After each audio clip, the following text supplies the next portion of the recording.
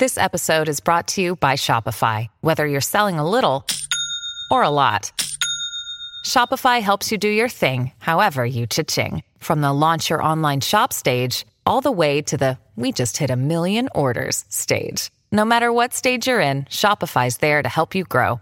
Sign up for a $1 per month trial period at shopify.com/special offer, all lowercase. That's shopify.com/special offer. Was the Constitution pro-slavery? We're continuing our discussion of Randy Barnett's essay on this topic on episode 773 of The Brian McClanahan Show.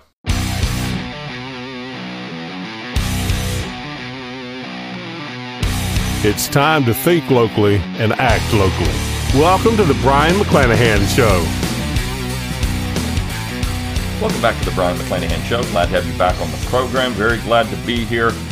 Don't forget to rate, review, and subscribe to this podcast. Let people know you love it. Give it that 5-star review where you can. Give it a text review where you can. Leave a comment on YouTube if you're watching on YouTube. By the way, if you want to support the show on YouTube, just click on that little super thanks button under the video. You can throw a few pennies my way. You can also support the show financially by going to brianmcclanahan.com. Go to the support tab. You can throw a few pennies my way. You can also click on the shop tab while you're there. Get my logo and all kinds of cool stuff. You can also buy one of my books. Just go to Amazon.com, search for my name, and I've got a lot of books out there. My latest two are Southern Scribblings in the Jeffersonian Tradition. Lots of great ways to support the show financially. As always, send me those show requests. Let me know what you want to hear. And again, this episode and yesterday's episode are based on a listener-generated show request. So I was sent this essay by, the 10th Amendment Center. Michael Bolden at the 10th Amendment Center. He said, I'd love to hear what you have to say about this. So we started it yesterday. There's a lot to get through in this Randy Barnett essay. I focused yesterday on where I thought he was a little bit off, right? I mean, he's saying we don't need to follow the original Constitution. We need to follow the original Constitution as amended. So it's entirely changing the trajectory of originalism and what that actually means. And I also, point out when he does that, you're essentially conceding the field. If you're going to argue that we need to follow the Constitution with the 14th Amendment, now I understand the 14th Amendment's there, but that amendment has been distorted. Now, again, Randy Barnett would say it wasn't. The way that the Supreme Court has interpreted the 14th Amendment recently is entirely alien in his mind to the way that it was intended to be interpreted. And so essentially he said we have a national government that has complete power over the states. Federalism really doesn't matter anymore.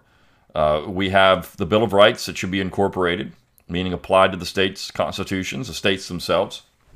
So this is, and to Barnett, that's a great thing. We should be focusing on Reconstruction of the Republican Party because that is the only way to disarm the left. We conservatives, quote unquote, created this. Republicans created this. Now, I mentioned the minefield that you're getting into with that because it is a minefield. So what Barnett then does is he says, well, look, all right, so if we're going to say we're going to separate these things out, I think we need to follow this one. But let's take a look at the founding generation and see if these people really were the monsters that the progressive left make them out to be. And what I mean by that is let's see if Nicole Hannah-Jones is right. Let's see if these people really were so committed to slavery. Was the United States founded on slavery? Was it this kind of, slaveholding monstrosity? And were these people committed anti-slavery people?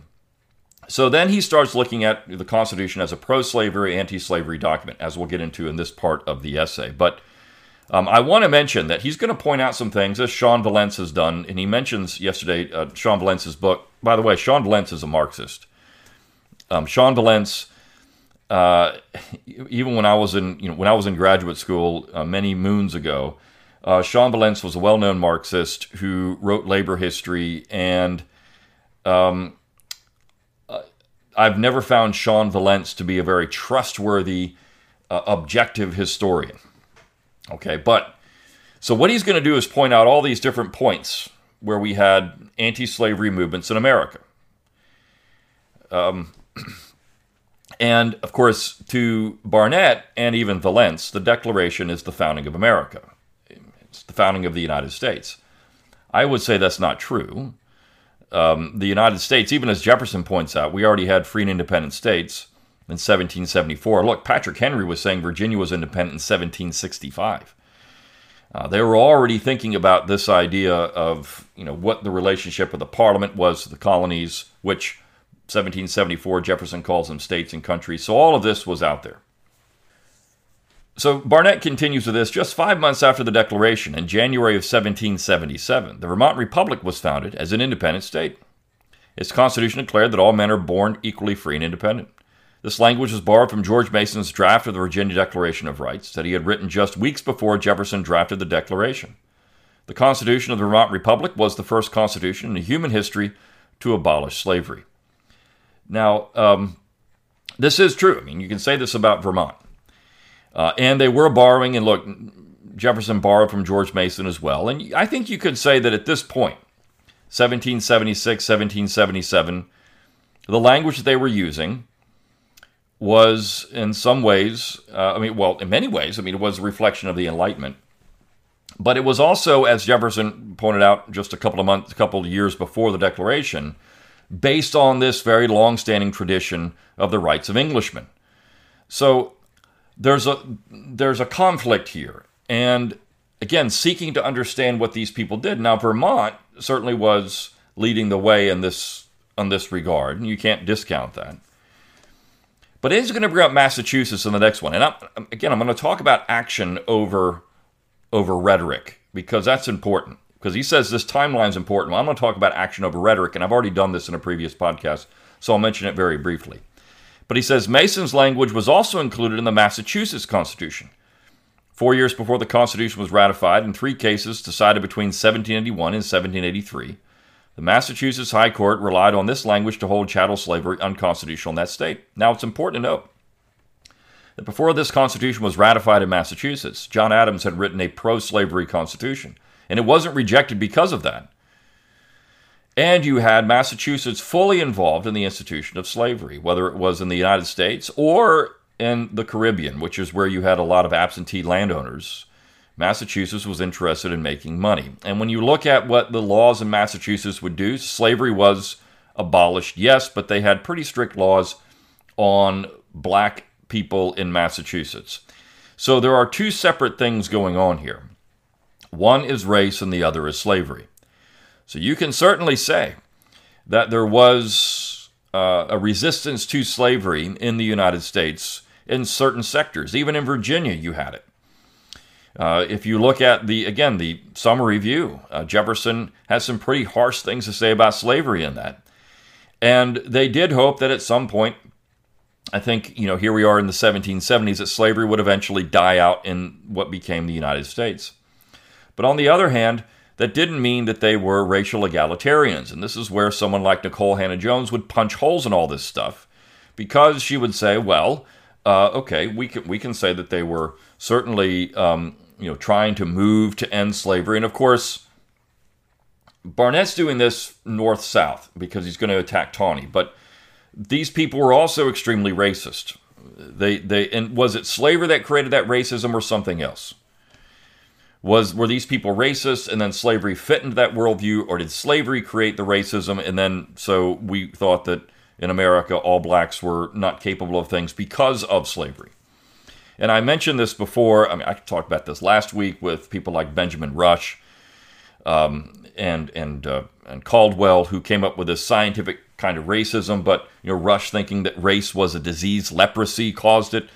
We had all kinds of things going on here. There's some very strange things happening in the 18th century in America, 18th and 19th century. So just because these states had actually established an abolition movement, or at least an emancipation. Abolition's a little strong. An emancipation movement, because it would take time in many of these states.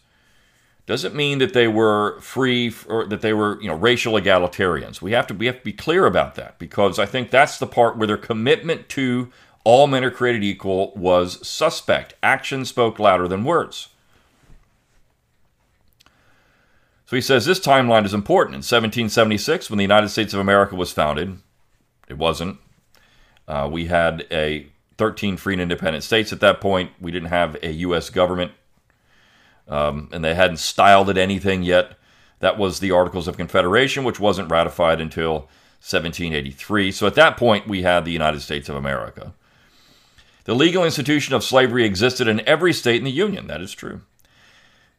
He's entirely correct. But by 1787, when the Constitution was being written in Philadelphia, 5 of these states had abolished or begun to abolish slavery. That is also true. You had an abolition movement or an emancipation movement in 5 states by 1787. But again, what was their commitment to racial egalitarianism or this idea of equality? What was their commitment to it? He's using 2 things here. He's saying we have this line from the Declaration: "We hold these truths to be self-evident, all men are created equal."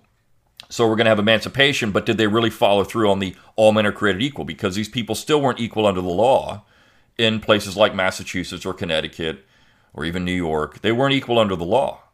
So they were getting rid of slavery, but that didn't mean that they believed in the language that we often cite as this high, lofty, idealistic language, the proposition nation. We didn't believe it. Americans didn't believe that. Not the way that the left would like to hold it, and the way that Randy Barnett is actually portraying it here as well. Then in 1791, the Free State of Vermont became the 14th state of the Union, bringing the count to 6. In 1799, New York began the process of emancipation by enacting a gradual abolition law.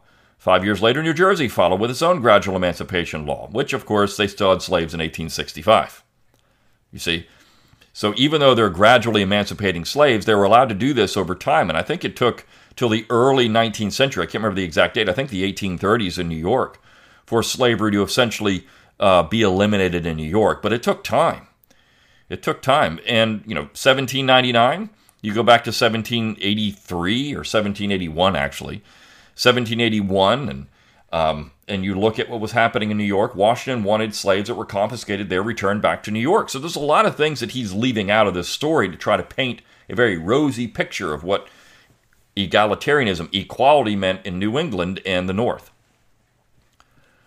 During the same summer that the Philadelphia Convention was deliberating over a new constitution, the Articles of Confederation, Congress, sitting in New York, acted an ordinance for the government of the territory of the United States northwest of the River Ohio, popularly known as the Northwest Ordinance. Adopted on July 13, 1787, the ordinance contained the following language, quote, "There shall be neither slavery nor involuntary servitude in the said territory, otherwise than in the punishment of crimes whereof the party shall have been duly convicted." It was this language that the Republicans in Congress copied when drafting the 13th Amendment to abolish slavery in the whole of the United States. Now, notice that they say there is no slavery in the territory. That didn't mean in the states that came into the Union. In fact, the founding generation who wrote this, or the people that wrote it, now Jefferson was a little more strict. I mean, he was clear in 1784 when he wrote his land ordinance. And the next class at McClanahan Academy, by the way, is going to be reading Thomas Jefferson, and I'll get into that. But he was a little more strict about what he thought that meant. This, there was some wiggle room to it. In fact, Illinois, in the 19th century, actually was debating a pro-slavery constitution because there were slaves in Illinois.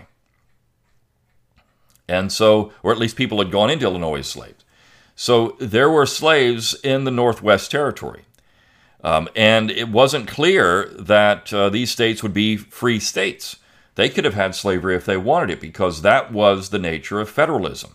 So in the territory itself, they could push it out. And this was Virginia that was pursuing this, of course, at least originally. Virginia had given this land to the United States. It had been acquired by Virginia during the American War for Independence. So there was a caveat to that.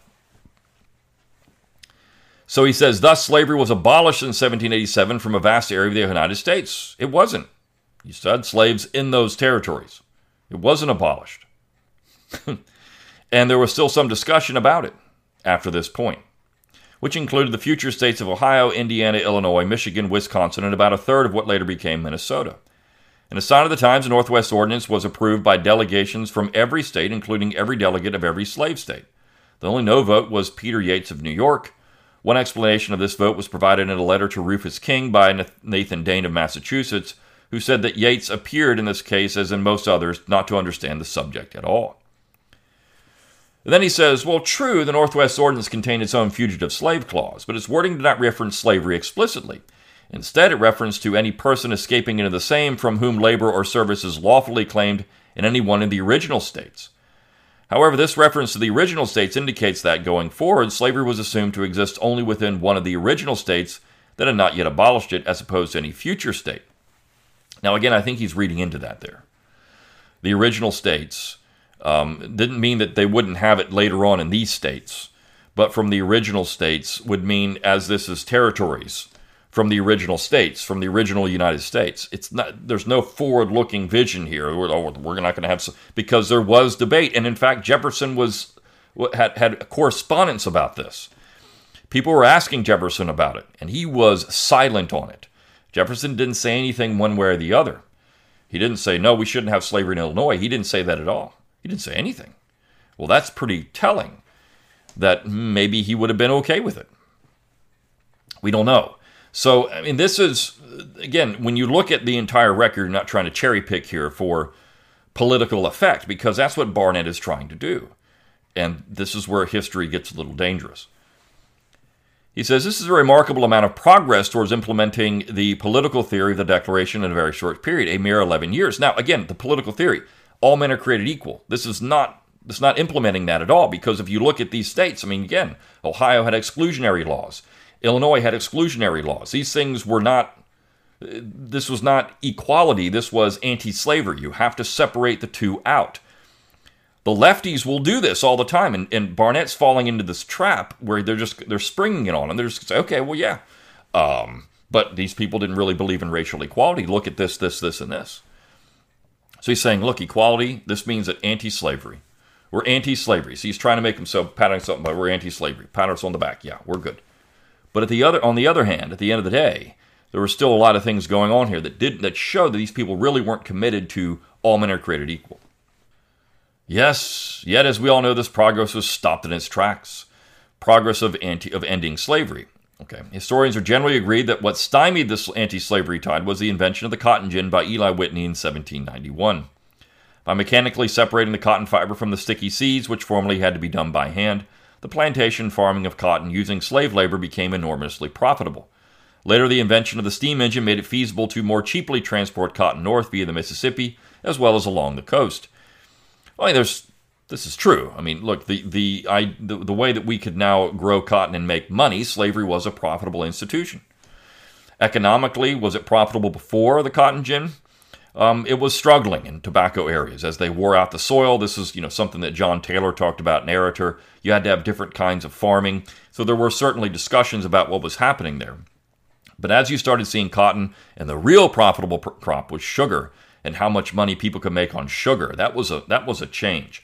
So certainly it was struggling in the tobacco-producing areas, but where you had cotton, and then where you had sugar, slavery was pretty profitable. But Southerners were also adapting it eventually to other types of situations, like iron foundries, where you had the very large iron foundries in Richmond, and they were doing all kinds of interesting things with labor laws there. For example, they were providing people overtime work, overtime pay, right? I mean, there was pay. These people were being paid for some of these things. So slavery was adapting by the middle of the 19th century in all kinds of different environments. This is, when you look at pro-slavery ideology, eventually it was because they thought by the 1850s, this was the future of labor in America. And not just in America, but in the world. It's what people could do because it solved the problem of class conflict. You're getting into some of these very interesting debates in the 19th century with this stuff, but that's a whole other story. Prior to these technological developments, when the Constitution was drafted, slavery was widely viewed as an economically dying institution. After technology made plantation cotton farming highly lucrative, for the first time in America, there arose a pro-slavery ideology that increased in its vehemence over time. This is not true, what he said in the last statement. Technology made, for the first time, a pro-slavery ideology. That's simply not true at all. In fact, you had a pro-slavery ideology as early as the early 1700s in Massachusetts. And you also saw the growth of pro-slavery ideology in New England when slavery was going through its abolition phase. There were people that were against it there, right? So this is New England. You had these New England theologians that were very interested in this because they saw what they thought was a problem with this. So pro-slavery ideology was around before you had the mechanization and then, of course, the expansion of plantation agriculture. He says, but what matters for evaluating the original Constitution is not what came soon after it was drafted. What matters is the fact that the Constitution was written before this change occurred. It was written on the cusp of half the states in the Union turning away from slavery and the Northwest Ordinance barring slavery in the territories from which future states would be formed. It was written before the rise of a pro-slavery ideology. Again, it wasn't. Arrested what seemed like an inevitable and rapid progress towards a United States that was fully consistent with the principles officially adopted in the Declaration of Independence. In short, when the Constitution was written in 1787, the United States was on the leading edge of the movement to end the worldwide practice of chattel slavery.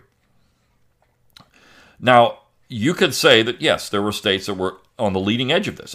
There's no denying this, that they were trying to end slavery. But does that mean that they were living up to the line in the Declaration, all men are created equal? It doesn't. And again, he's opening himself up to a very serious attack here. This is like 1776 Commission report nonsense. These people they were committed to anti-slavery in a limited way over time, gradually, but they weren't committed to racial egalitarianism at all. At all. Jim Crow laws were born in the North. They weren't committed to this. Okay. Now, he's going to get into, was the Constitution, though, pro-slavery? Then he says this, to be sure, some slaveholders, especially in the Deep South, were adamantly insistent on preserving slavery. Especially in the Deep South. I mean, not anywhere else. And even the many who conceded this injustice had deeply self-interested motives to kick the can of its demise down the road. Much of their wealth was bound up in their slaves. Some of them feared violent retaliation by those persons they had enslaved. That last part is actually one of the great fears, because they could see what was happening in the early 19th century in places like Haiti. And they didn't want that here. And of course, then you had other potential insurrections, slave insurrections in South Carolina, the Stono Rebellion, which was pretty nasty. You had some other things that happened before this. So there was a real fear as to what would happen, and particularly in areas where the slave population outnumbered the white population tremendously. So what would happen there? Would you have had violent retaliation? How would this have worked? How would you integrate these people into society? And this was always a question that the North never really had to deal with, because you're talking about very small numbers of slaves. So all of the back patting, and chest thumping about, we ended slavery in areas where you had very few slaves and you didn't really have to worry about integration as much. But in those areas, you still had some pretty strict laws against black Americans. And so they couldn't vote, for example. Is that equality? They couldn't vote. You didn't start seeing blacks being able to vote in New England until the 1860s. And then after the war was over, you still had states like Connecticut, for example, deny blacks the right to vote. So how committed were these people to all men are created equal? They didn't believe it. That's the whole point. But the point here is that at the moment that the Constitution was drafted, these resistors were thought to be on the wrong side of history. They weren't at all. They weren't on the wrong side of history in their own mind. That wasn't the case. And I mean, this is a bad statement, ridiculous statement. That wasn't true at all. People didn't think they were on the wrong side of history. Maybe a few people, but for the most part, they were the dominant force in America. Of course, in the long run, they were on the wrong side of history, thanks in part to how the Constitution was worded.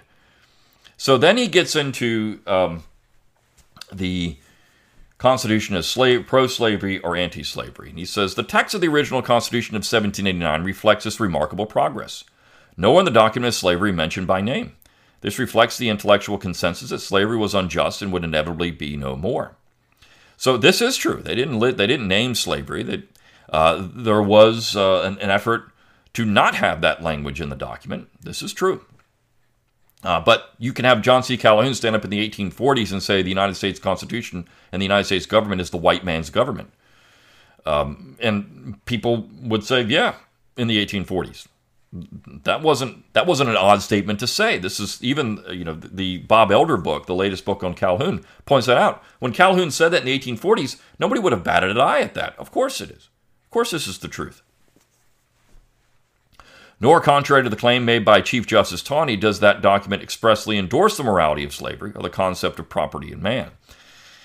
Well, I would agree it's not a pro-slavery document. It's not an anti-slavery document either. I pointed this out. I did a whole podcast on that, which really upset the people at the Garrison Institute, or whatever it is, up in New England somewhere. They didn't like that. They didn't like the fact that I said the Constitution wasn't anti-slavery and it wasn't pro-slavery either. I would actually agree with Randy Barnett here that he says at the end of this piece that it wasn't either. So I agree with him there. And no property in man, again, Sean Valence. When you start relying on James Oakes and Sean Valence, the next step, of course, is Eric Foner. When you start relying on these people to prove your points, you're already sunk.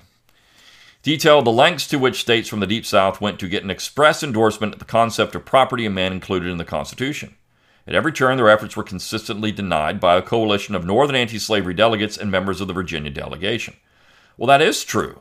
I mean, there was an effort, and so we had not an anti-slavery document, but at least a slave-neutral document, and the South was willing to live with that. For example, the initial draft of what became the Fugitive Slave Clause of Article 4 referred to enslaved people by the same language employed by the Northwest Ordinance, persons from whom labor or service is lawfully claimed, in one of the original states.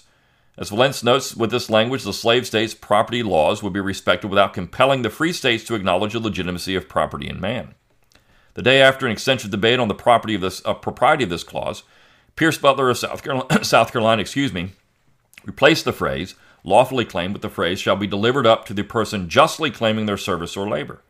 Because the term justly would imply not merely the legality, but also the justice or morality of the claim or service of labor, it was resisted by a coalition of northern states and Virginia. So again, this getting into this language here, and there was a debate about this. What kind of union are we going to have? But the key is that eventually they came up with a compromise, and it was thought very important to keep South Carolina, Georgia, North Carolina in the Union. Right? So they were going to work with the South and compromise with them because they thought it was valuable to keep these states in the Union. The Union and federalism made all this work.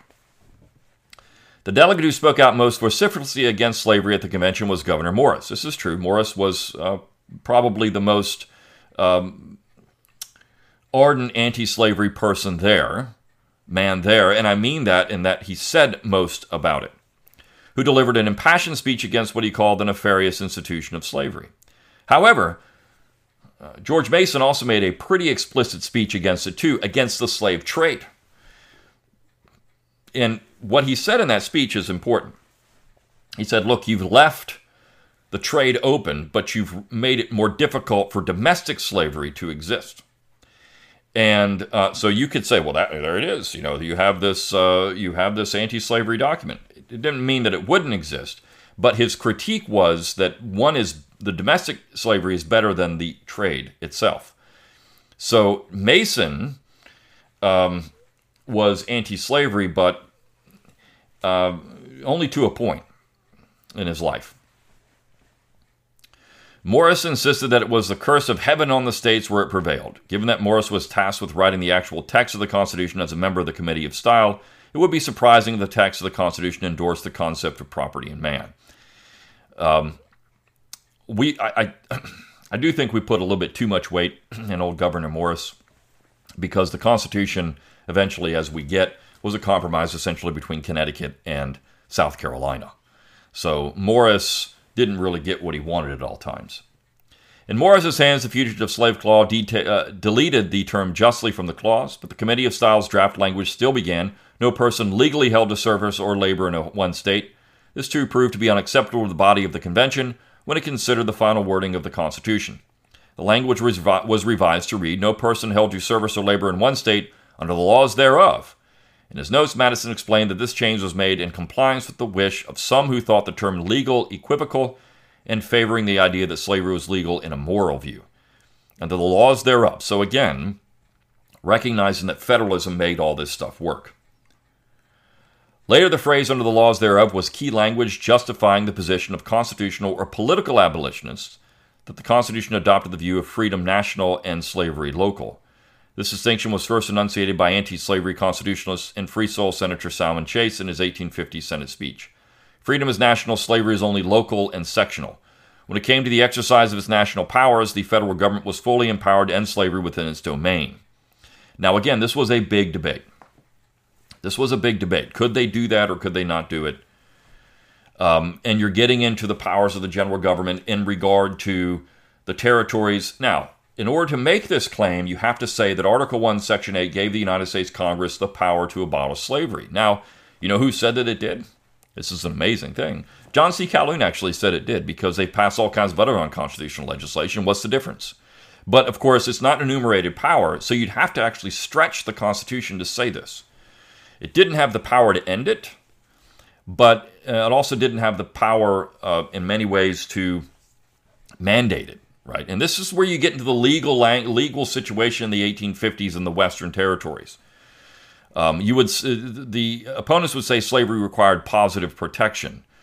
And someone like Jefferson Davis, again, reading Jefferson Davis at McClanahan Academy, would say, well, that's not the case. It doesn't require positive protection. It doesn't require any protection. This is property. So in order to make it go away as a positive act, not a negative act. So the government can't do that. This is the whole point. This is a battle over the powers of the general government. It's a constitutional crisis is what's happening. In other words, Davis is saying it's pretty much neutral. He's basically making that argument. All right.